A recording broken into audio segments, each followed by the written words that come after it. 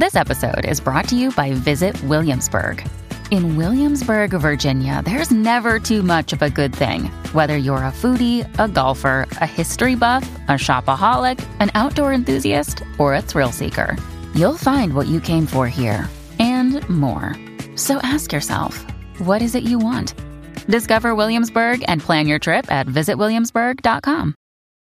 When you need mealtime inspiration, it's worth shopping Kroger, where you'll find over 30,000 mouth-watering choices that excite your inner foodie. And no matter what tasty choice you make, you'll enjoy our everyday low prices, plus extra ways to save, like digital coupons worth over $600 each week. You can also save up to $1 off per gallon at the pump with fuel points. More savings and more inspiring flavors make shopping Kroger worth it every time. Kroger, fresh for everyone. Fuel restrictions apply. With one of the best savings rates in America, banking with Capital One is the easiest decision in the history of decisions. Even easier than choosing Slash to be in your band. Next up for lead guitar. You're in. Cool. Yep, even easier than that. And with no fees or minimums on checking and savings accounts, is it even a decision? That's banking reimagined. What's in your wallet? Terms apply. See CapitalOne.com/bank for details. Capital One N.A. member FDIC.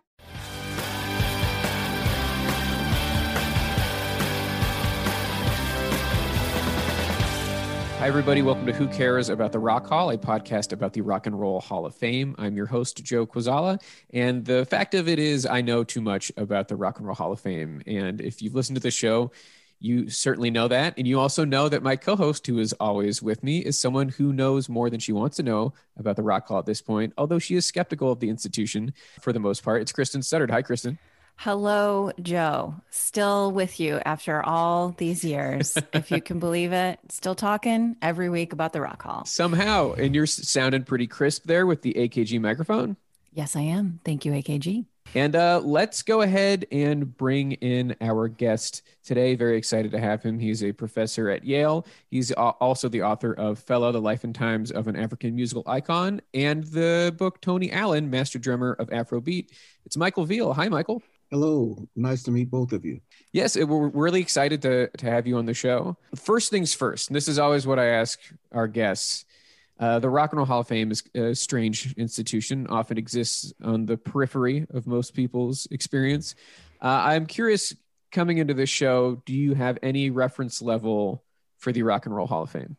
Well, sure. I mean, I've seen, the inductions over the years, and those are always very meaningful, significant, exciting, fun events. So yeah, I'm familiar with the institution. Absolutely. Oh, that's wow. great. Already calling it meaningful and significant. Michael, love you care about it more than I did when I came onto this show the very first time. So now I would imagine you have some familiarity with the ballot this year because it's, as someone who has written about and knows a lot about Fela, he is on the ballot for the first time this year. That's right. What I would like to do is I would like to pull up the ballot and we'll play a little game here. We'll pretend like you are a Rock Hall voter and we will see.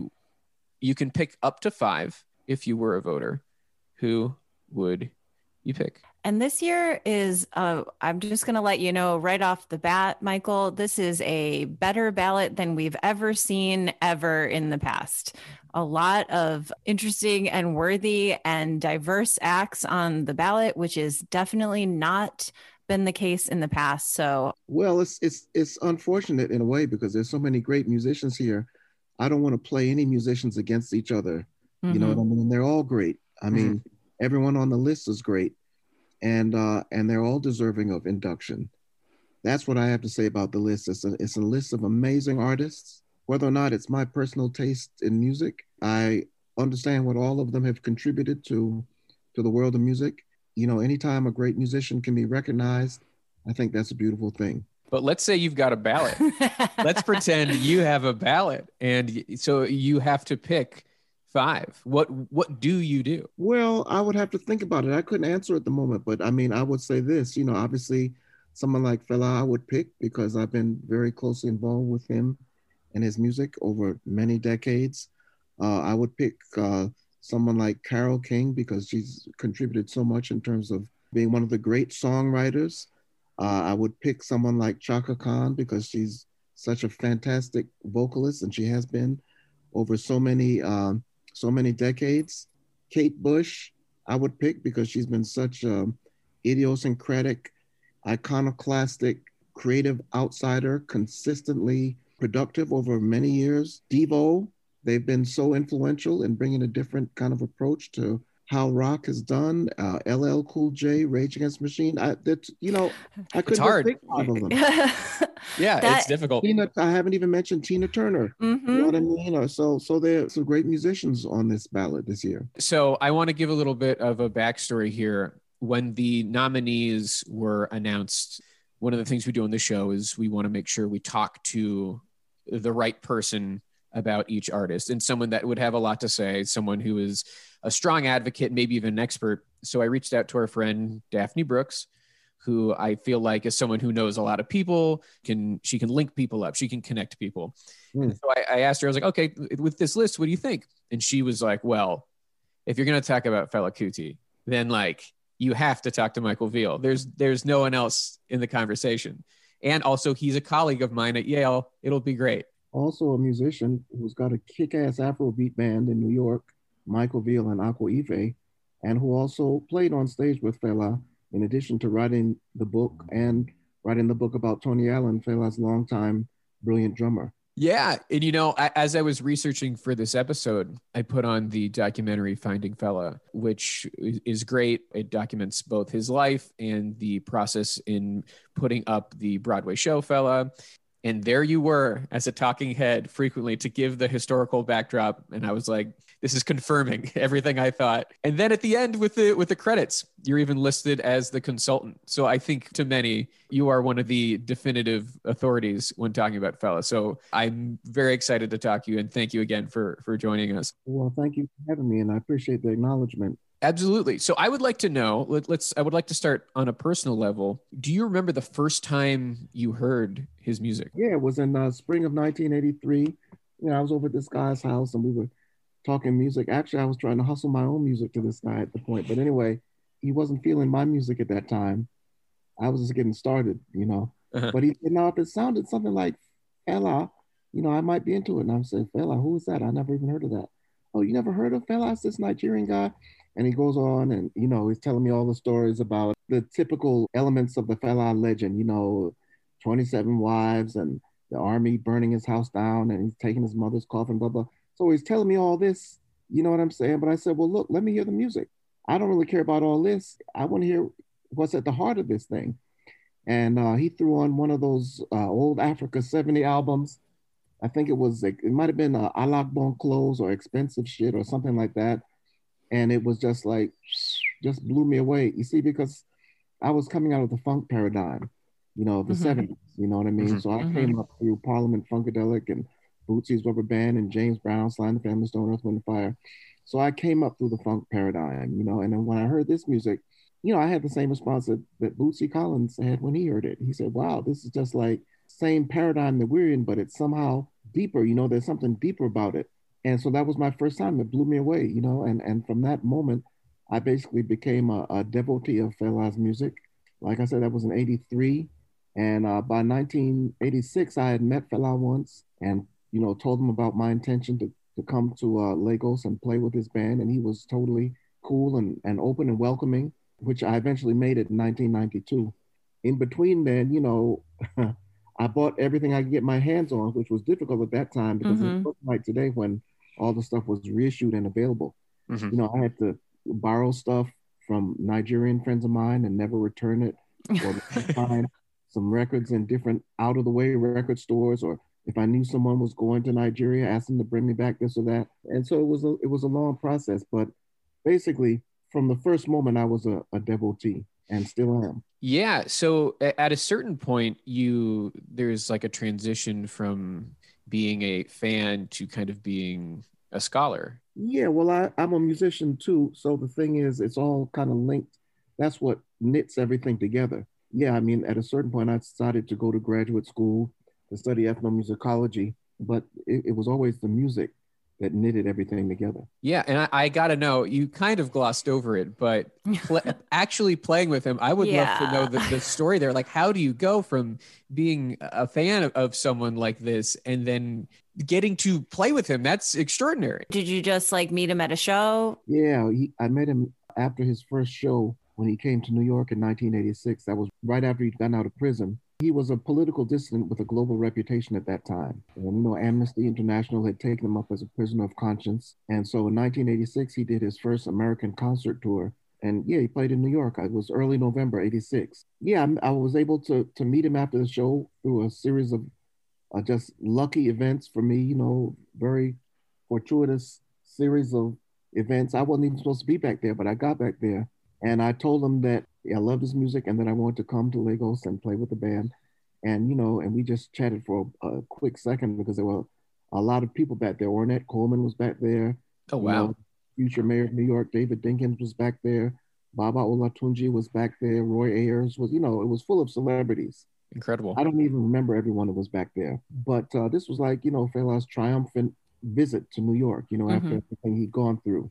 Then he came back to tour in 1989 and kind of let me sit in with the band. I played with them a few gigs around the Northeast, including one high-profile gig at the Apollo Theater, which was a benefit for James Brown, who was incarcerated at that time. That would have been the summer of 1989, and then summer of 90 and summer 91. He came back and toured the U.S. those summers, and I was able to sit in with the band playing saxophone those years. And then I finally went to Lagos spring of 1992. Yeah, did you have to audition for him or give him a tape or something, or was he just cool, come on and sit in with us? Yeah, I took my horn the first day and played some of his music, but it's not like I was going to play in the horn section.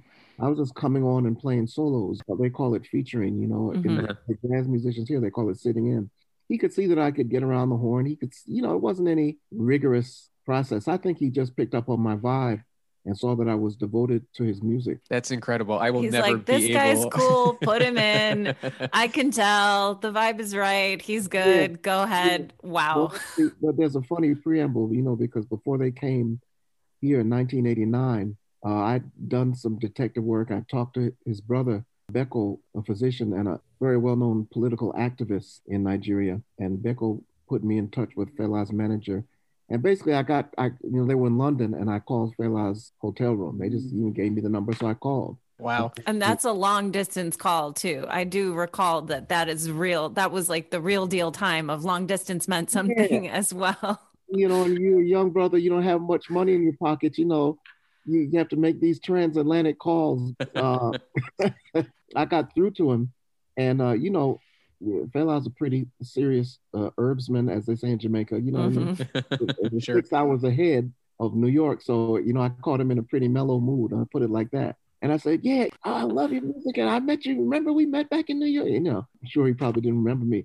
I said, I want to play with the band. And I said, what's the band? What songs are you playing now? And, he titled all of his songs in acronyms in the latter part of his career, I said, what songs are the band playing now? And he said, O-D-O-O-U-S-N-A-S-B-O-P. He just said it. You're writing it down like, okay, it's a code. Yeah. I didn't really know these songs because he never played music that he had already released. Right, famously. Yeah, he felt it wasn't worth it, to play something that had already been committed to vinyl.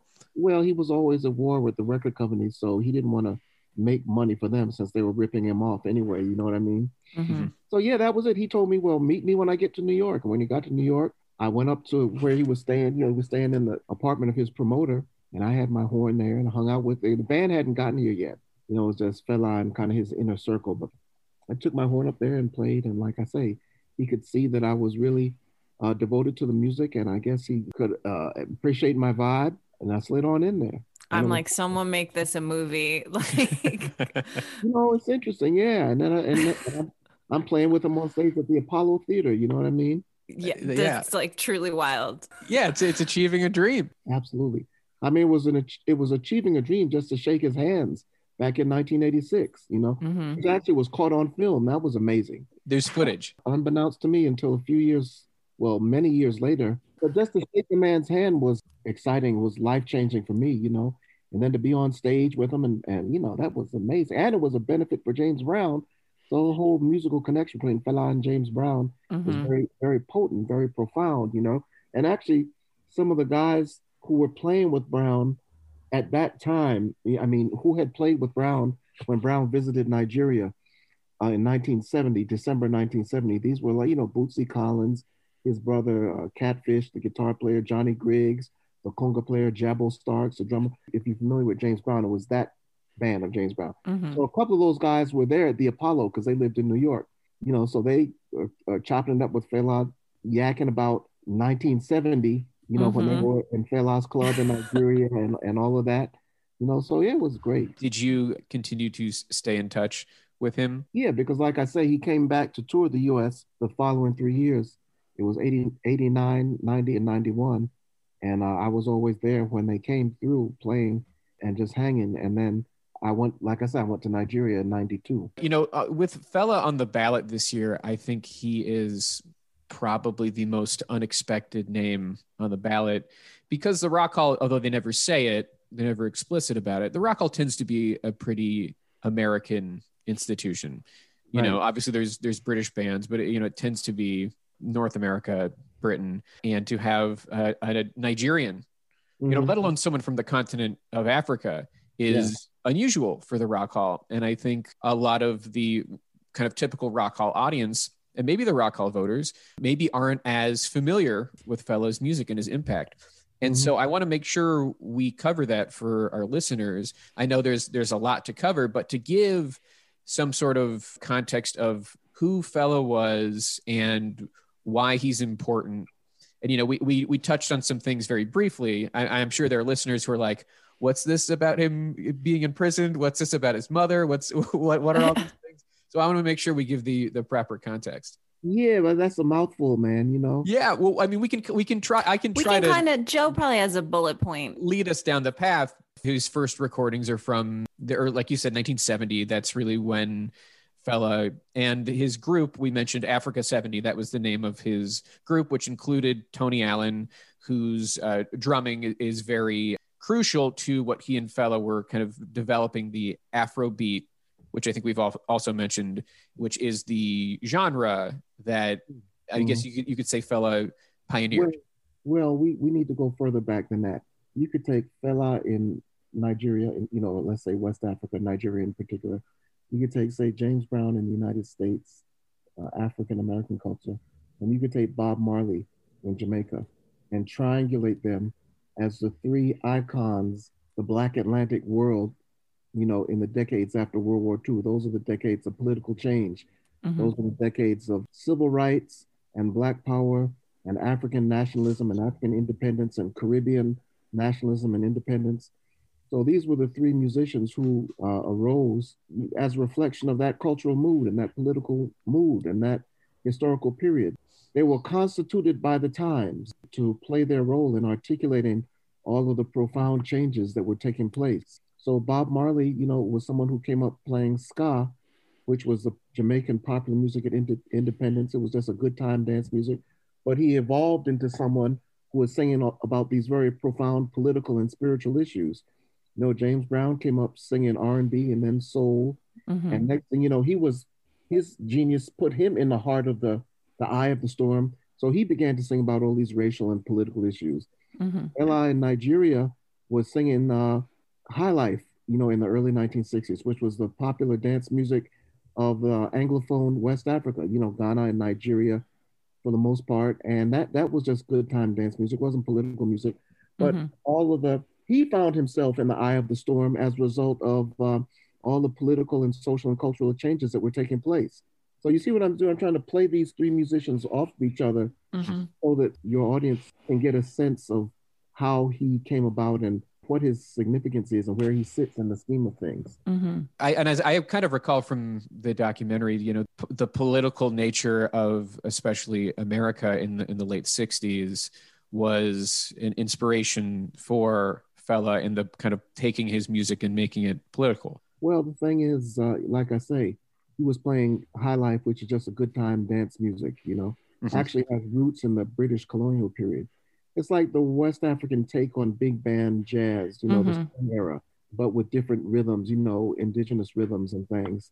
And he came to the US with his band, which was called Kula Lobitos, which is kind of a Spanish name. It means little wolves. So they came here and got stuck because their visas were not proper.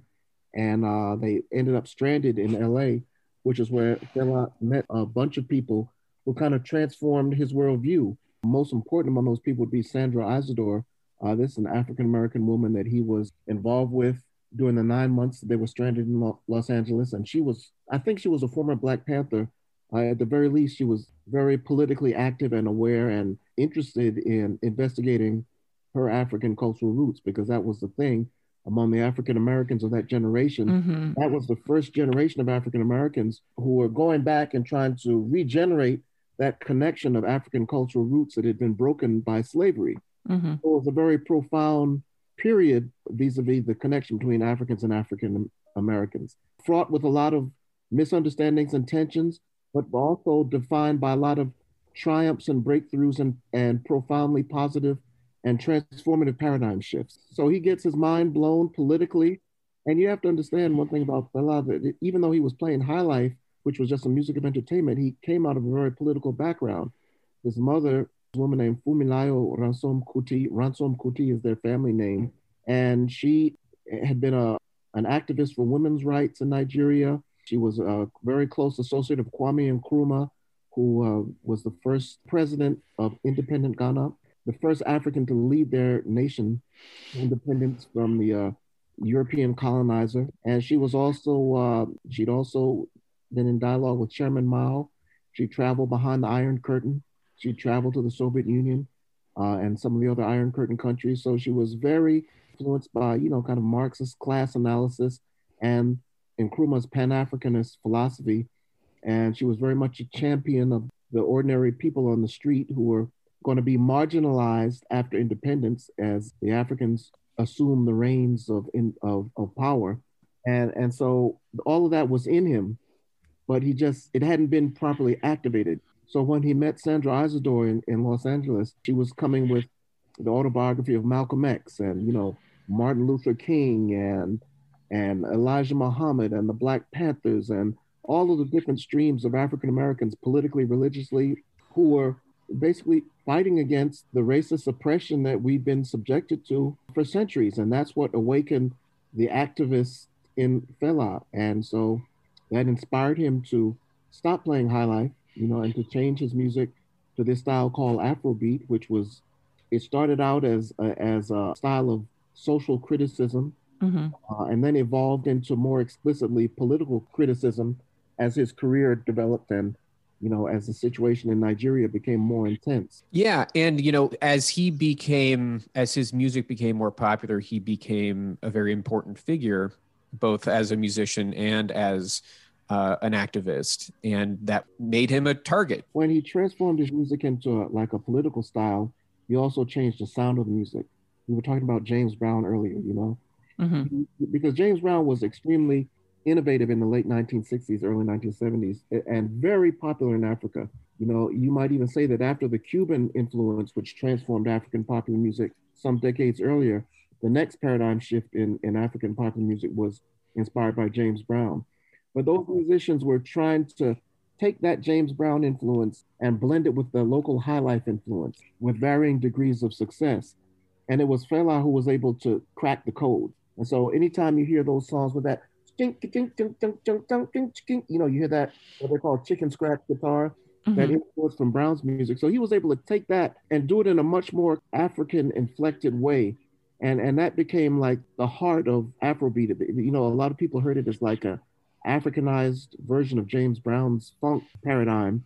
But then it went much deeper, because those songs would go on for 20, 30, 40 minutes.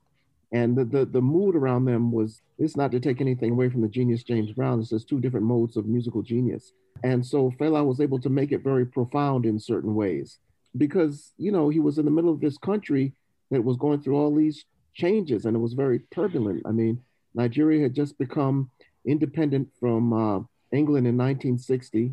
5 years into independence, a gruesome secessionist war broke out that we know as the Biafran War. Inside Nigeria, it's just known as the Nigerian Civil War. So that turned the country upside down and all the ethnic tension and all the religious tensions between the Christians in the South and the Muslims in the North.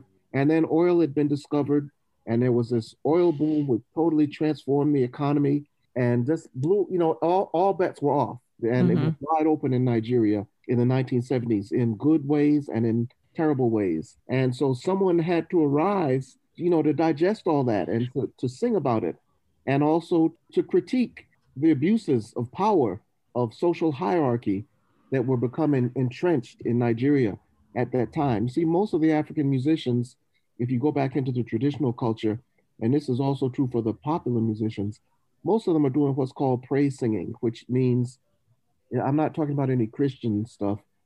Praise singing means, you're extolling the virtues of some prominent or powerful person in society. The traditional role of musicians in most African societies is as a praise singer. You're singing about their exploits and their accomplishments. You're reciting their genealogies. You're extolling their virtues and the accomplishment of their family members and their ancestors. And you're exalting the deeds of their family line. You know what I mean? Yeah, you are doing the opposite of Raging Against the Machine.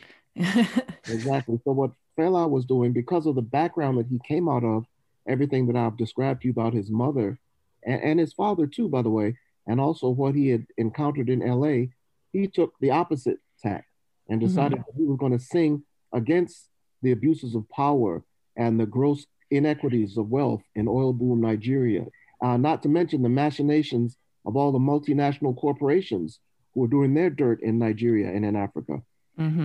So that was one part of what kind of put him in the crosshairs of the authorities. But the other part of it was that he was like a rock star rebel, and he was behaving in ways that were totally unprecedented. The African societies are traditional societies. You're not flagrant with your sexuality, you know what I mean? You're not smoking weed and doing it publicly and calling for weed to be legalized. And if you're criticizing anyone, you're doing it in very oblique, poetic language with illusion and doublespeak. Singing, explicitly and criticizing people and calling them by names, heads of states and other prominent politicians. So, it was the combination between him being a rebel and flaunting his rebellious lifestyle. He presented himself as an authentic African for having 27 wives that he married in one day and smoking weed and all this. But actually, those behaviors were it was a very conservative, traditional society, and stuff like that was outside of the paradigm. It was almost like a blaxploitation drama playing out in the midst of this very conservative society that had been turned upside down because of all these political and economic changes. So he was the lightning rod for all of that stuff in Nigeria at that time. And that, there are these musicians that just arise at different times and they become lightning rods for the changes that are going on around them and the energies that are going on around them. And that's who Fela was in Nigeria in that time period. And so there's a lot that Americans can learn from his saga. The government started to attack him with increasing viciousness, beating him nearly to death on several occasions and burning down his house. His mother later died from injuries that she sustained. I mean, he got a lot of these raids and beatings and arrests and imprisonments over the course of his career. He was arrested and imprisoned, arrested hundreds of times and imprisoned dozens of times. So he was a genius musician. He went through a lot. He really paid with his blood for putting himself on the line for his people in Nigeria and singing against abusive authority. So that's a very rock and roll story in itself. And in this time period in which, so much of the popular music that we hear is just these artists are just corporate mascots, many of them, you know what I mean? Their endorsements or their record contracts, and you can threaten them with anything, you know what I mean? It's like they're going to shut up. No one really wants to confront these political things in explicit terms the way Fela did. And so he did, and he lost a lot, not only physically, but financially and on all kinds of ways as a result of doing that. But I think it's an example that we can all look up to because his music was awesome if you're into that funky groove type of music. But it was like Ziggy Marley said, it was a conscious party. And we need more of those types of musicians in the United States based on what we're confronting, We need musicians to we need the musical geniuses to think about more than making money or enjoying the perks of stardom. They need to sing about what's taking this society under at the moment. Well, and, I think, we're in another cycle of that. Like you can feel it in the air that we are currently there's a reckoning happening. It has been happening. You can feel it bubbling, but yeah, where are our conscious musicians? I think that we have people who are willing to make a statement and say things, but I don't think we have. I'm ready for it. We'll see. Well, see, the thing is, the species won't continue if the geniuses don't arise. I mean, because that's what gets us from one generation to the next and gets us through whatever challenging circumstances we might happen to be confronting at a given point in time. And they don't all have to do it the way he did it. I mean, you look at the 1960s in America, you got someone like James Brown singing "Say It Loud, I'm Black and I'm Proud." Mm-hmm. Okay, that was more explicit. Then you had people who were singing against the Vietnam War, and were singing against militarism. You had people who were singing against sexism, you know what I mean? Mm-hmm. But then you have other people like, say, Jimi Hendrix or John Coltrane, who mainly did it through the sound of their music. It's not like, Coltrane was playing instrumental music. Mm-hmm. Jimi Hendrix wasn't singing about politics, but the sound of those two artists, the very sound of their music was so revolutionary that it was understood, it was felt to be a critique of the way things are, you know what I mean? And a very provocative invitation to reimagine how we might reinvent the world. Absolutely. Michael, when I showed you the ballot, you had referenced how do you begin to judge an artist versus another? And is that a fool's errand to try to do at all? How do you pick someone and say they're more worthy than someone else, which is kind of at the heart of what the Rock and Roll Hall of Fame does to some degree. And that's a difficult thing to do. Music is subjective, but because I want to try and break down why an artist might get in the hall and why they might not, I devised a list of categories, kind of reverse engineering from seeing who they've inducted. And I think if you do well enough in these categories, you have a decent shot at induction. So what I want to do is I want to take a quick break. And then when we come back, we're going to see how Fela Kuti does in these categories. So we'll be right back.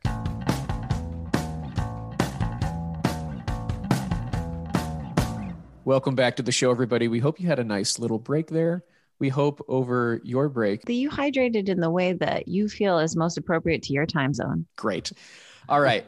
Fela Kuti became eligible for the Rock and Roll Hall of Fame in 1996. This is his first nomination. Let's take a look at this first category, which is iconic / recognizable songs.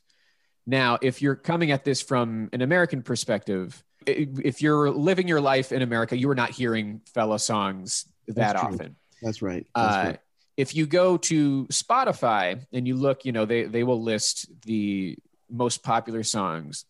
By a mile, Water No Get Enemy is the most listened to Fela song. I said, water no get enemy. If you fight them unless you want. It's a great song, but that's the one that, if you want the shorthand version of Fela Kuti, you'll have Water No Get Enemy, Zombie. Zombie, oh zombie. Zombie, oh zombie. Zombie, oh zombie. Zombie, oh zombie. Zombie no go unless you tell him to go. Lady. If you call a woman, African woman, no go agree.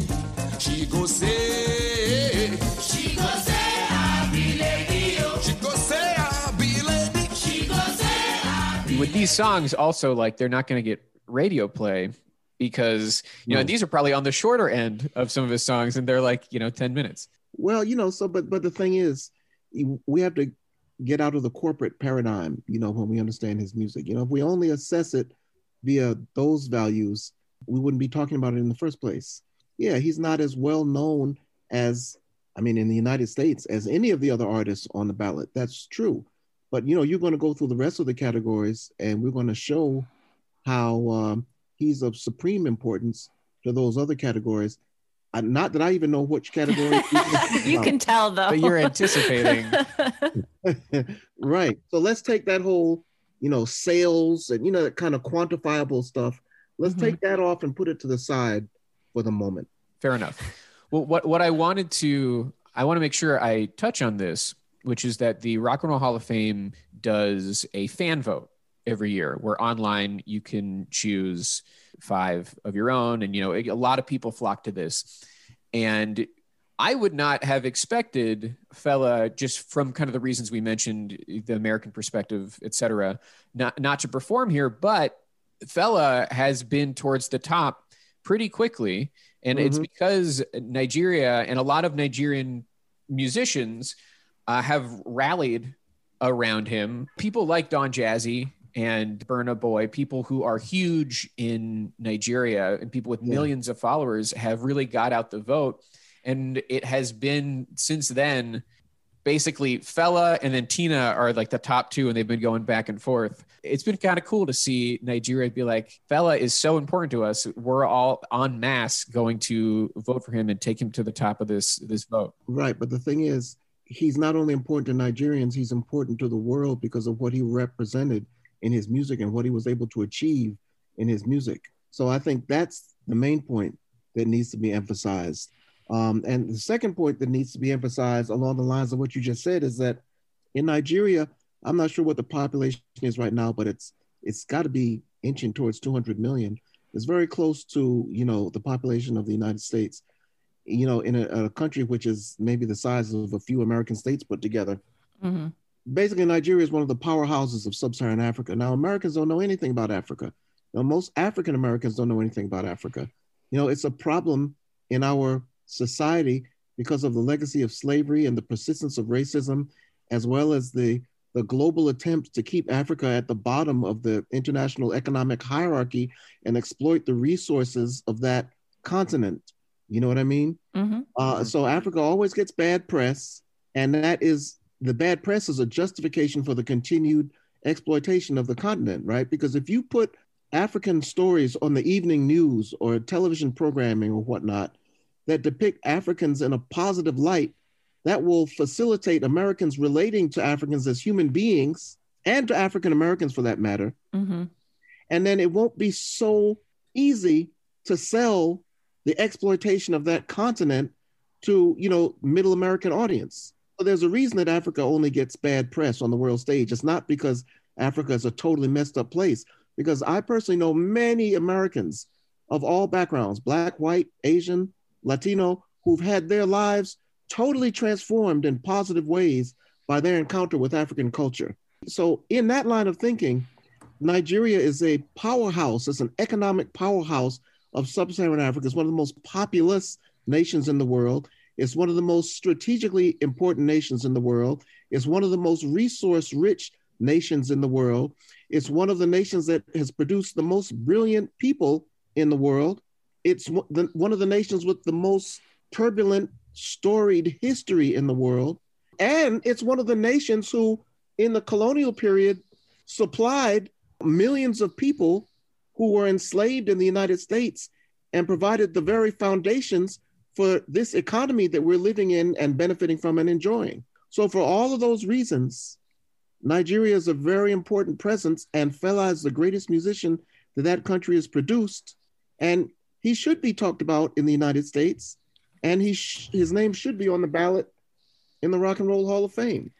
Not to mention the fact that rock and roll, the roots of that music are so strongly African-American music, which means they're also an African music. Mm-hmm. And I mean, I'm an ethnomusicologist. That's what I teach at Yale every day. So that's another reason.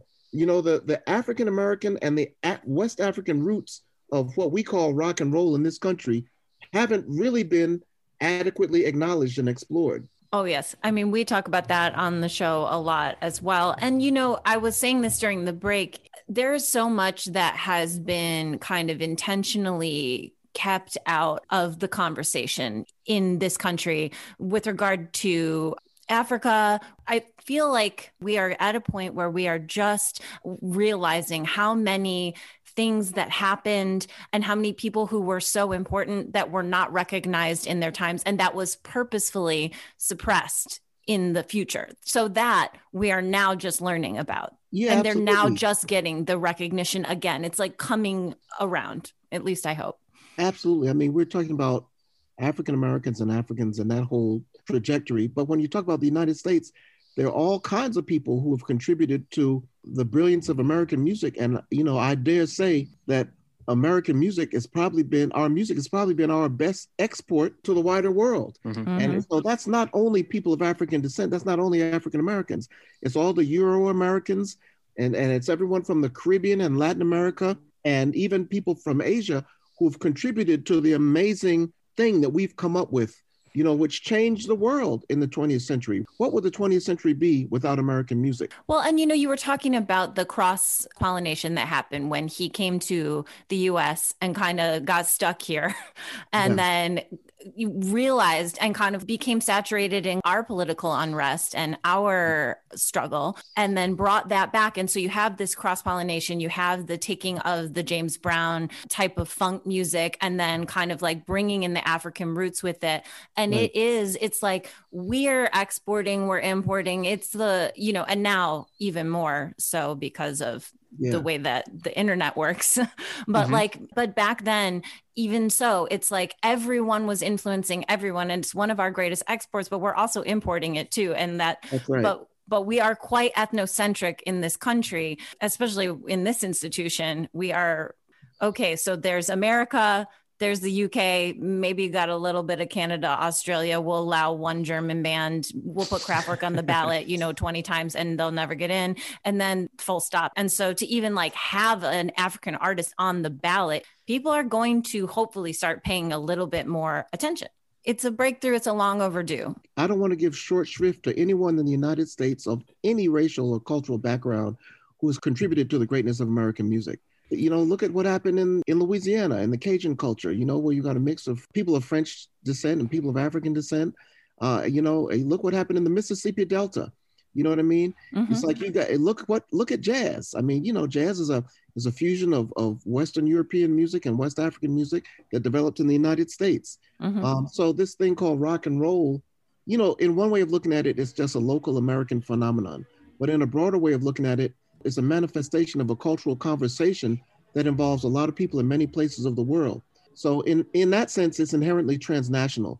And we should be looking in other parts of the world, not only in sub-Saharan Africa, mm-hmm. but there are many parts of the world where this phenomenon called rock and roll has kind of taken root or borrowed from or contributed to, which would actually be an amazing elaboration of the paradigm for your average American listener. I mean, like, let's say all the people out there playing guitar, you think mm-hmm. of rock and roll, the first instrument that you think of is guitar. Mm-hmm. Well, you take that electric guitar and put it on the African continent, there's some absolutely amazing guitar-based music that has been developed in Africa. In, former Zaire, now known as Democratic Republic of the Congo, you've got an amazing tradition of guitar players in that country, playing Congolese music like rumba or soukous, as they call it. The famous Dr. Nicholas Kasanda. You go to Ghana or Nigeria, the so-called high life music. That's an amazing tradition of guitar playing in Africa. Mm-hmm. You go to Mali and Guinea and all of the people that are descended from the former empire of Mali in Senegal, Mali, Guinea, Gambia, and places like that. You got the best guitar players in Africa in bands like Bembeya Jazz from Guinea Republic, or the Horoya Band from Guinea Republic, or all the guitar players from Mali. I mean, it's amazing.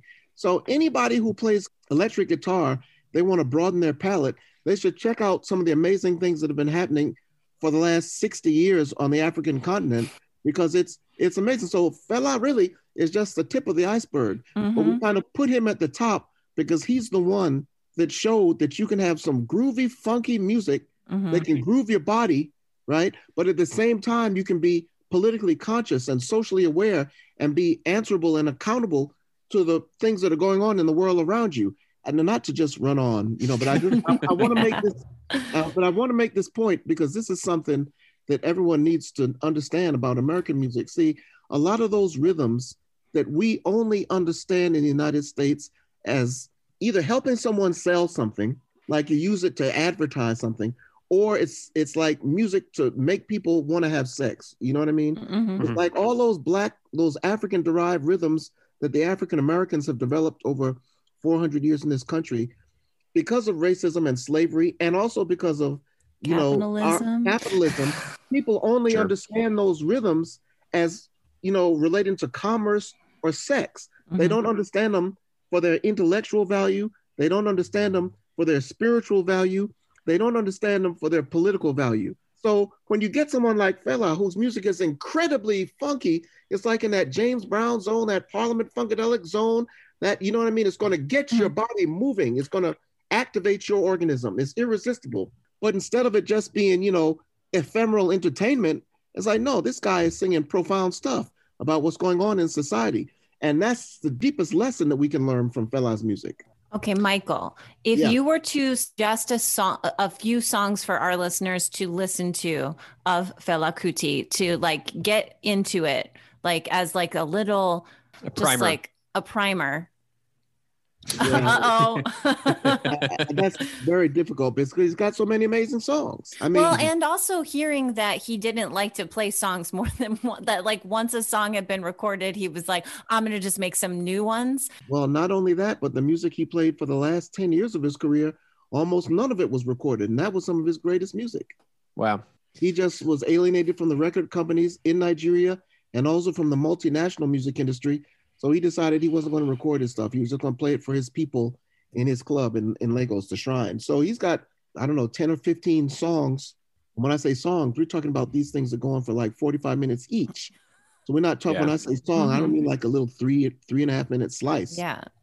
10 to 15 albums could be. Exactly. Profound works of music that were never even released. He just played them live. Yeah, and he had quite a prolific output. You know, just scanning the lists of albums, you see, 1970, and then 4 releases in 1971, and then a few more. Like it wasn't just because we expect or we're used to, maybe an album a year in the 70s, and now it's like an album every few years. But he was really churning them out. The next category is classic albums.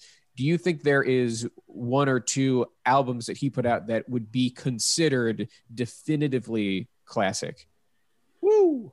And we can also sometimes we position this question by asking, do we think that Fela has any entry on the Rolling Stone list of the 500 greatest albums?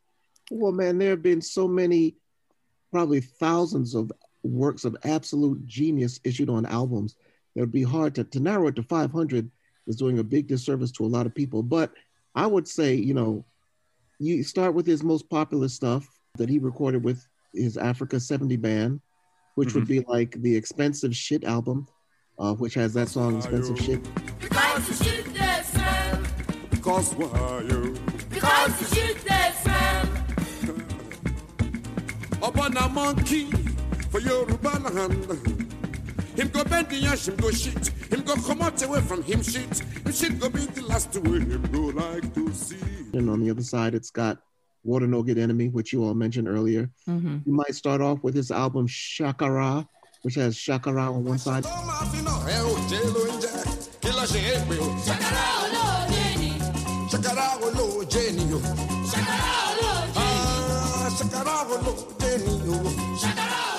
And Lady on the other. See, when you use this term album in relation to his music, you're really talking about what we would refer to as like 12 inches in art. You know what I mean? Because it's not like 10 different songs.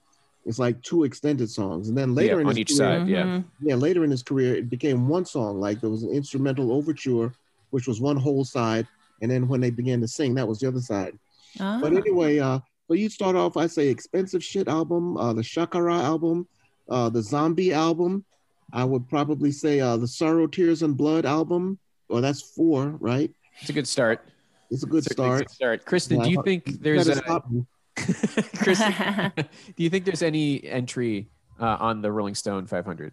I don't, because Rolling Stone is, I do believe when we get to critical stuff that he's going to do very well, but I don't think so. Am I wrong? Okay. So in the 2020 list, because they have done this list a few times, and the 2020 list expanded to be, a little less narrow, a little less focused on, the what you white rock bands from the 60s. Yeah, what you associate with 80% of the old list. Now and a lot of like 40%. Dylan and Springsteen. Right. So Expensive Shit is on the 2020 list. And 417. So see, I was on the money for you. I wasn't just talking out of you got it. So they come in. So that actually comes in at 402. Oh, okay. I was close and I did good. It made the wrong, list, and then I was right. I also want to the story of Expensive Shit, like where that name comes from, I think is pretty funny. The government was raiding his house, as I think had become a popular thing for them to do, and they saw him quickly eat some marijuana trying to get rid of it. And well, then, because at that time, even if you just had half a joint, it would get you a mandatory 10 years in Nigeria.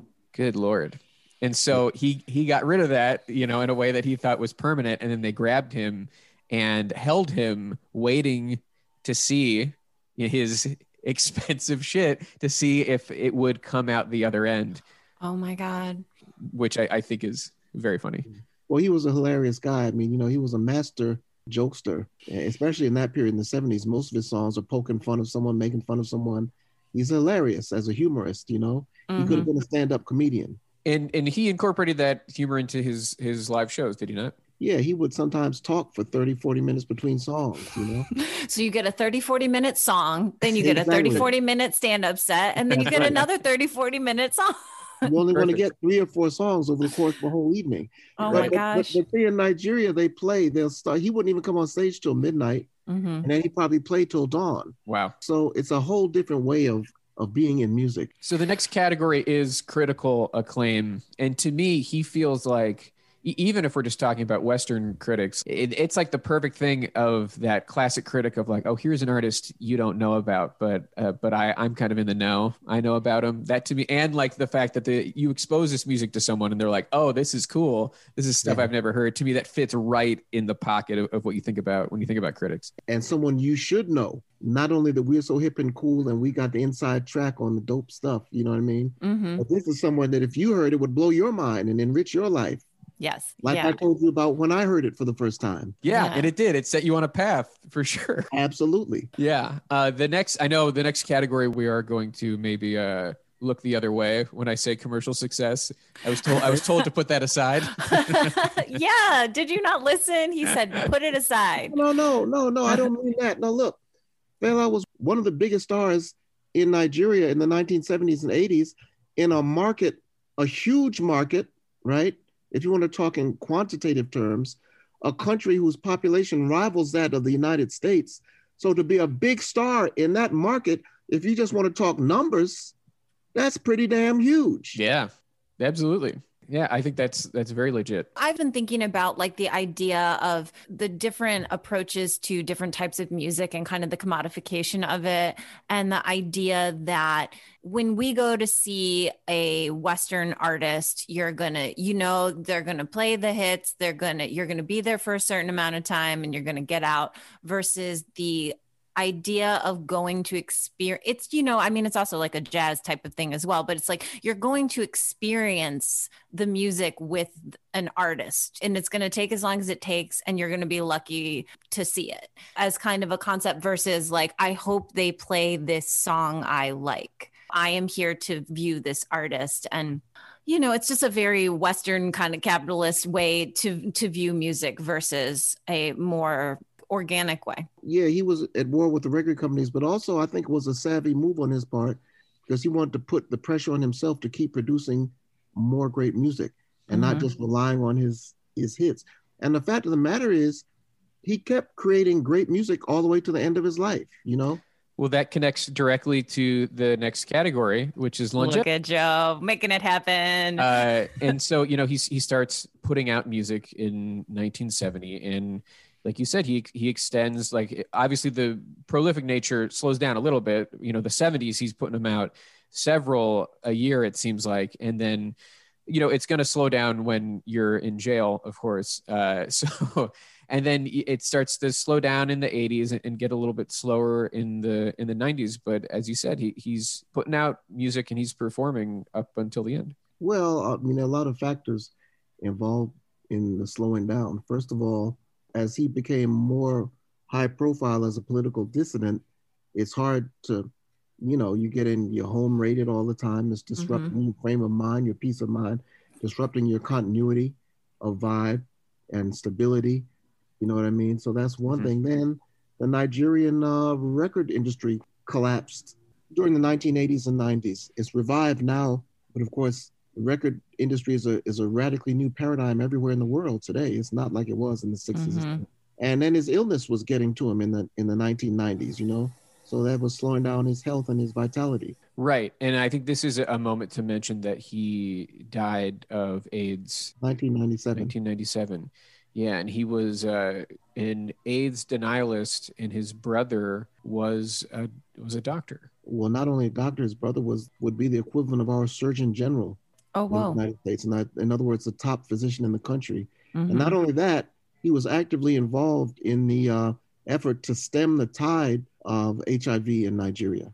It's like if Fauci's brother wouldn't get vaccinated. It's There like, there you go. know. There you Right. go. Exactly. The irony there is Exactly. thick. Mm-hmm. Perfect comparison. The next category is influence. We've started to talk about it. You know, you can talk about it from the lens of American artists as well as you can from artists around the world. I think about the Talking Heads as a very popular group in America who were very much, and you look at their biggest album, Remain in Light, it's not on the record, but I think they even have a track, an outtake that's called Fela's Riff. Fela. Mm-hmm. Right? Yeah. Fela's Riff. Mm-hmm.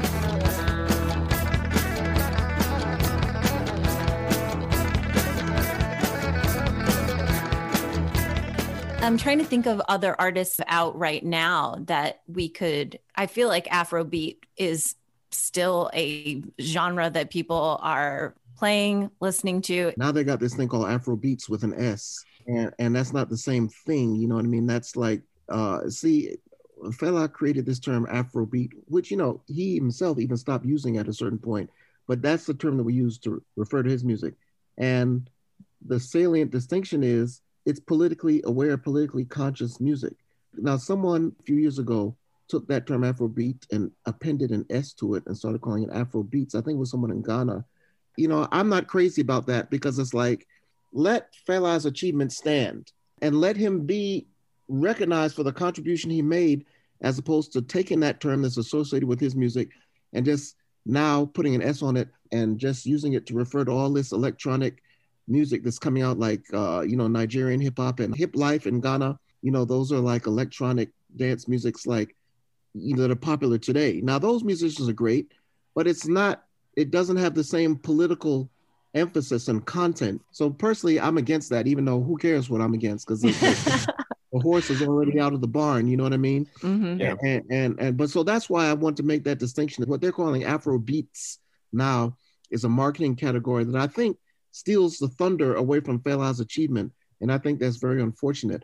And that's not to say anything against, these young musicians like Reggie Rockstone in Ghana, or, whoever's popular there on that hip life music now. Or in Nigeria, you got Davido or Burna Boy. Burna Boy is actually the grandson of Fela's first manager, Benson Idonije. So, he always represents for Fela, in interviews that I've read and I've seen. But I think it's important to understand that Fela's music stands kind of alone in his own category. There are other political African musicians that you might put in that category, like Miriam Makeba and Hugh Masekela. Why? Because they were coming from South Africa, apartheid South Africa. So their music was always political, and they all knew each other. Fela and Miriam Makeba and Hugh Masekela, they all knew each other because they were all responding against these hardcore political situations, I did not know. To be clear, I did not know. But good to know.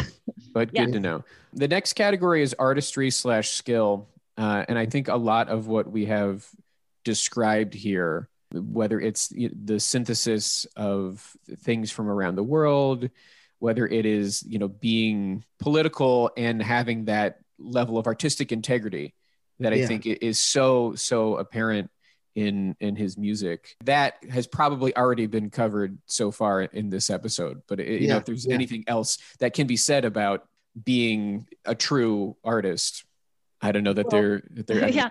I mean, it to me sounds like this is one of the categories, like the categories that he knocks it out of the park in are obviously critical acclaim and then artistry and also influence. Like those three are standout categories for him. And he created a genre of music. He brought things to the world that didn't exist before.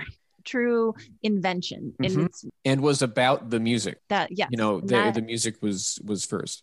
So innovation is like, who does better? Not many artists. I'm giving him full points in this category if there was some sort of checklist. I think so. So the final category, which often is the most important category, and I worry about this one.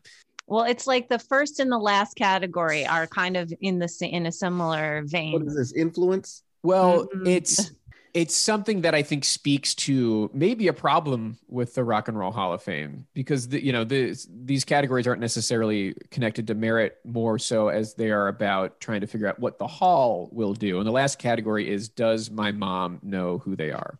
Because when you look at the list of inductees in the Rock Hall, the level of American cultural ubiquity. This is the fame part of Rock and Roll Hall of Fame. Right. I would say. Let me answer that this way. Sure. It was a Broadway musical devoted to Fela's life. Mm-hmm. Okay. And I'm from New York, man. Okay. Born and raised. And I'm still living in New York today. And the people going to Broadway shows are mainly coming in from the Midwest. They're coming in from Ohio, Iowa, Missouri, or down south or out west or north, whatever. So that's everybody's mom. You know, everybody's mom are coming from those places. I mean, I think that distinction is important and does elevate Fela to, another category. But I have to say, my mom did not know who Fela Kuti was. Well, does your mom know who Parliament Funkadelic is? She does, yeah. Yeah, absolutely. But that's because you guys are involved in music, If you go next door and ask those people's moms, they might not. What Parliament? What is that? A brand of cigarettes? So I have sad news. Jackie says no. My mom is pretty cool too. My mom is a young woman. She's 59 years old. She likes music a lot. She has listened and introduced me to a lot of music in my life. And unfortunately, she missed out on Fela. She definitely knows who Parliament Funkadelic is, though. Okay, but look, if you're her daughter, you already had the conversation. So how can you say she doesn't know who he is when you already had the conversation? Now she has heard Fela because you've asked the question. And then there you go.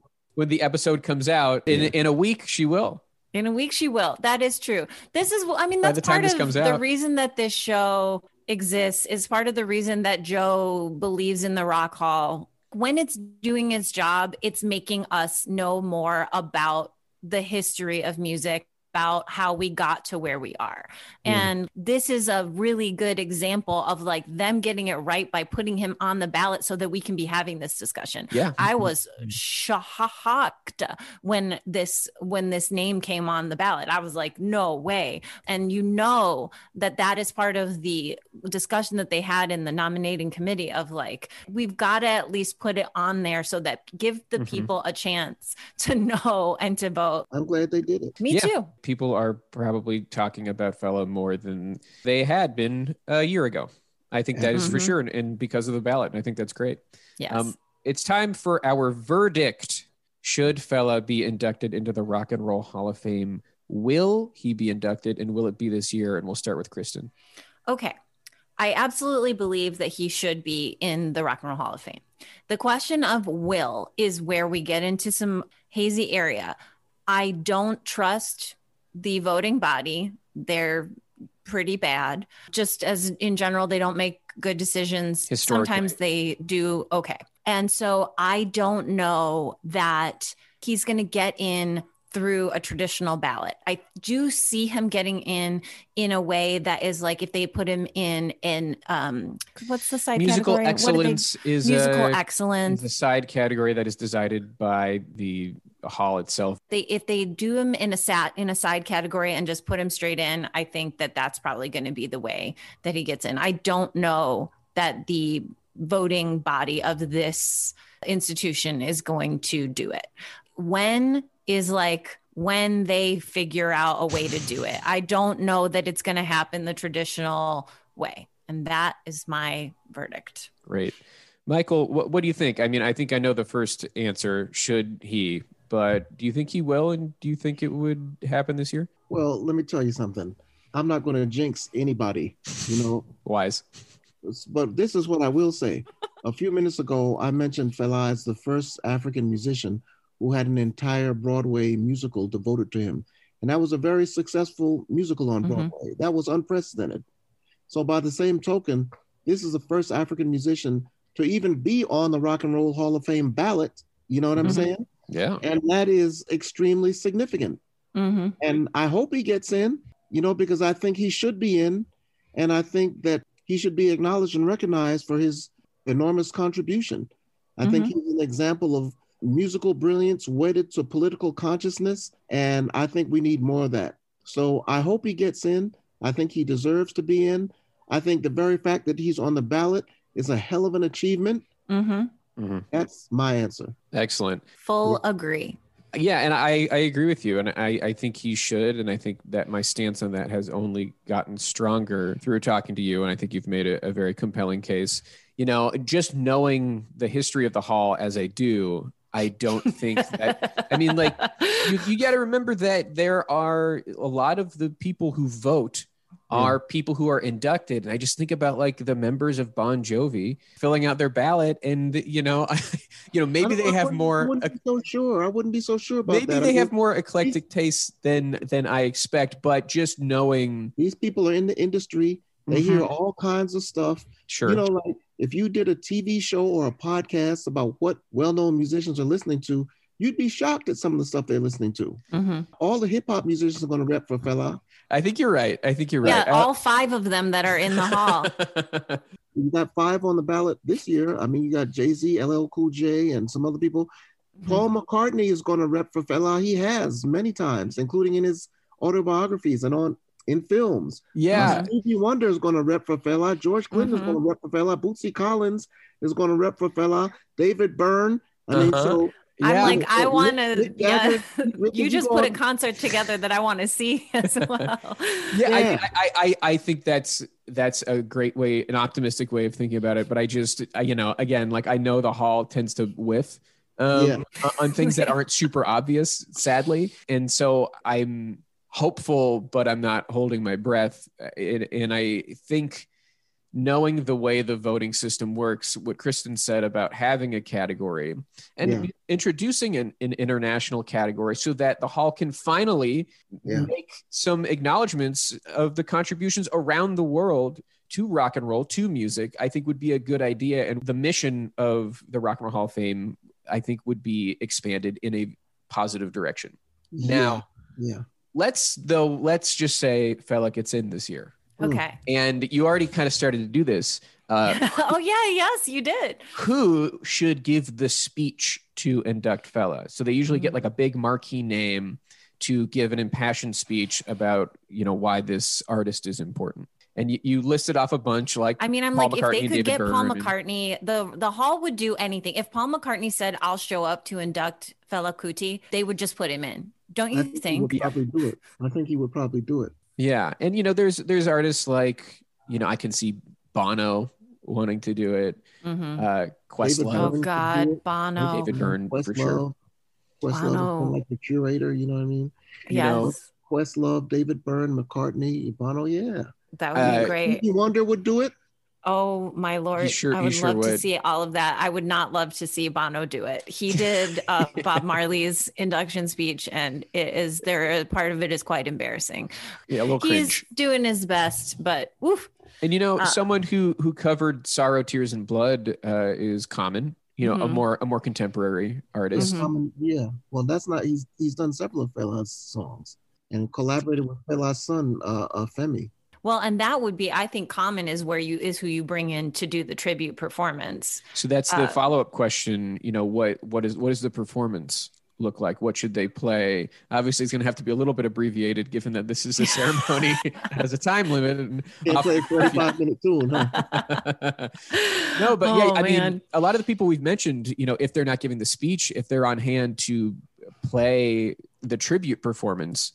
And also, I'm sure you'll know the name, but there's that group in New York. Antibalas. Yes, Antibalas, who they are, if you want someone to play Fela songs, they're experts. If you want someone to cover some Fela songs, they know how to do it. So they bring them in, and then they get Common in. Who else comes in to like?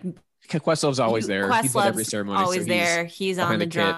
We get Michael talked his way backstage. He brought his horn just in case. He's walking in.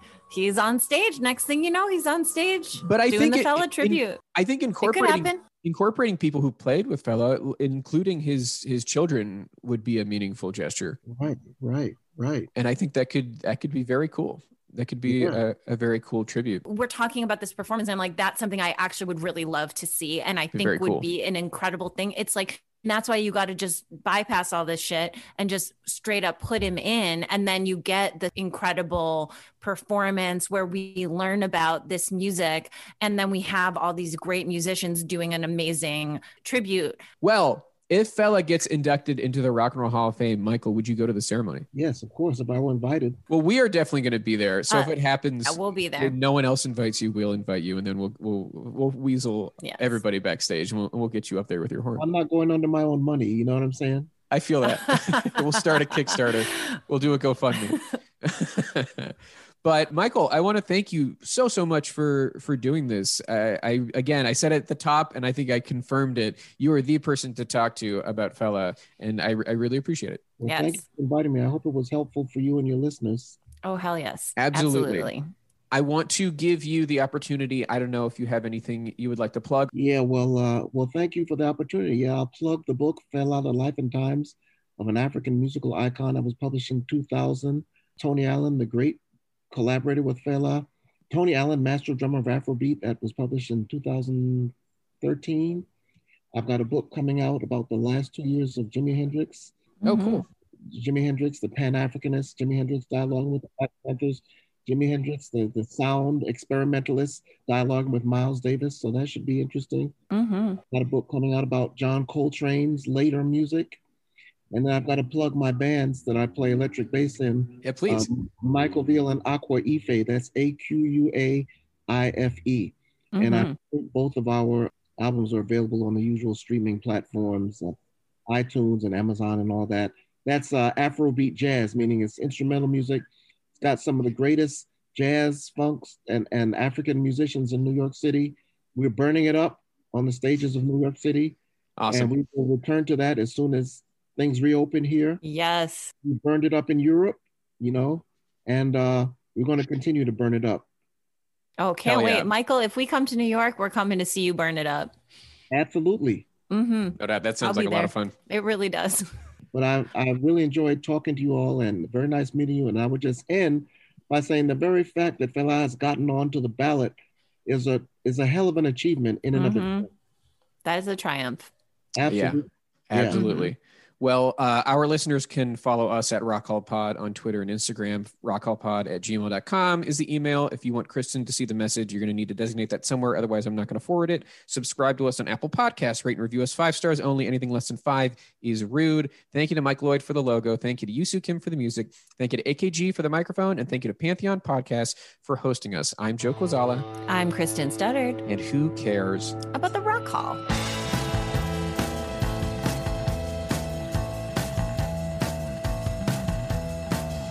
With one of the best savings rates in America, banking with Capital One is the easiest decision in the history of decisions. Even easier than choosing Slash to be in your band. Next up for lead guitar, you're in. Cool. Yep, even easier than that. And with no fees or minimums on checking and savings accounts, is it even a decision?